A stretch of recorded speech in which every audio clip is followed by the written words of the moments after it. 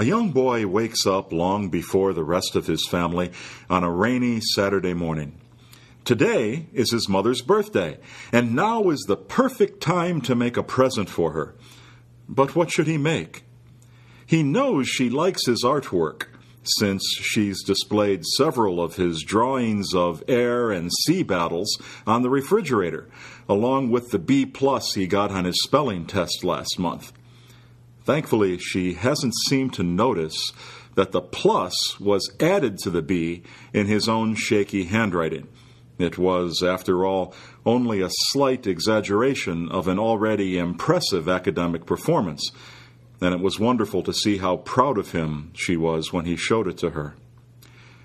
Returning to his reflections about the birthday present, he settles upon a portrait of his mother standing in front of their house holding his hand.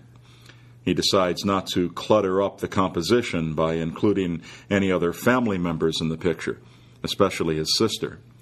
He's determined that this portrait must be his best work ever, and that for a picture of this importance, crayons just aren't good enough. Now is the time to break out the oil painting kit that has been sitting for ages at the back of his closet.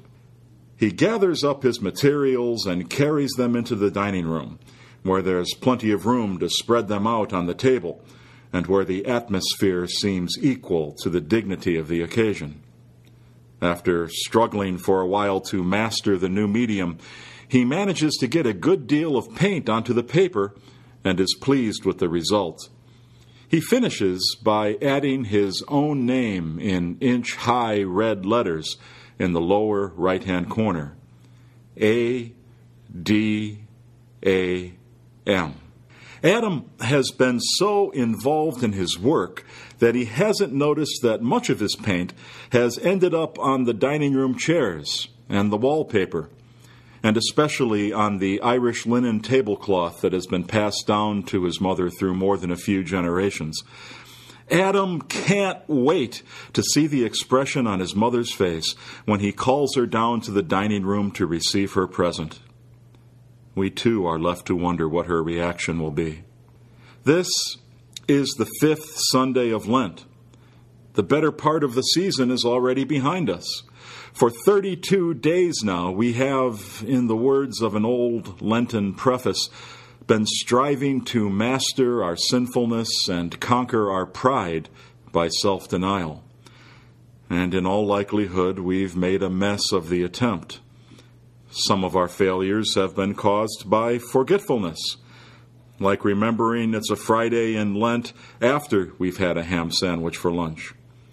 Other failures have resulted from a humiliating lack of willpower. We've discovered we're incapable of giving up chocolate, cigarettes, or chewing gum for a holy purpose. If our failures were limited to such broken resolutions, they would be bad enough. But our broken resolutions point to more serious transgressions. We've engaged in mean-spirited gossip, neglected our work, ignored opportunities to perform simple acts of kindness, or taken pleasure in the suffering and death of our nation's enemies. We've been too busy to pray, too lazy to go to Mass, or too willful to acknowledge we've been wrong.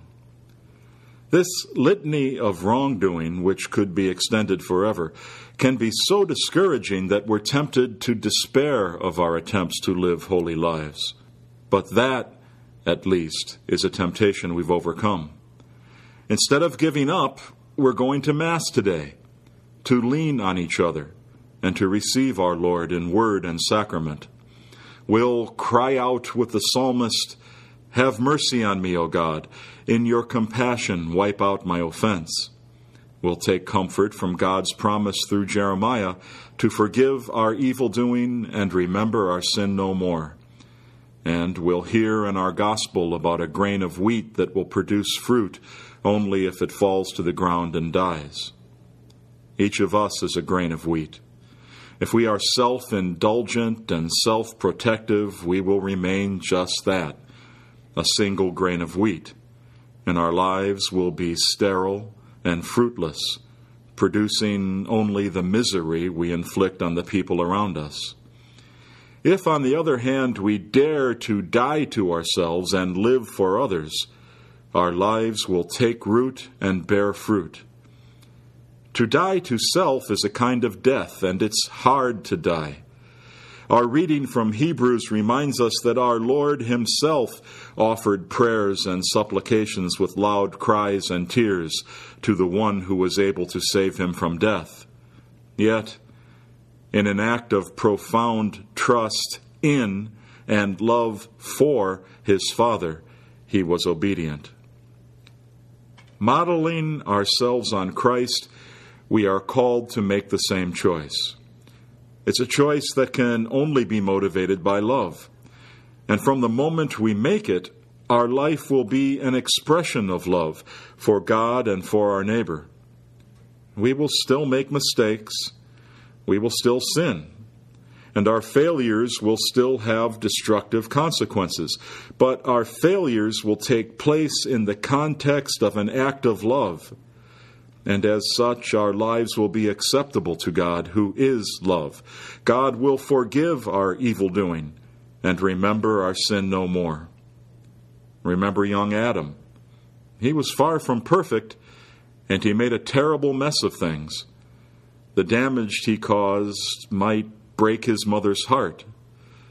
But we hope she will see that what he did was motivated by love for her, and that she will forgive him and accept his gift. That will certainly be God's response to our poor efforts, if we make of our lives a portrait, however inadequate, of God's love for us and the love we long to offer in return.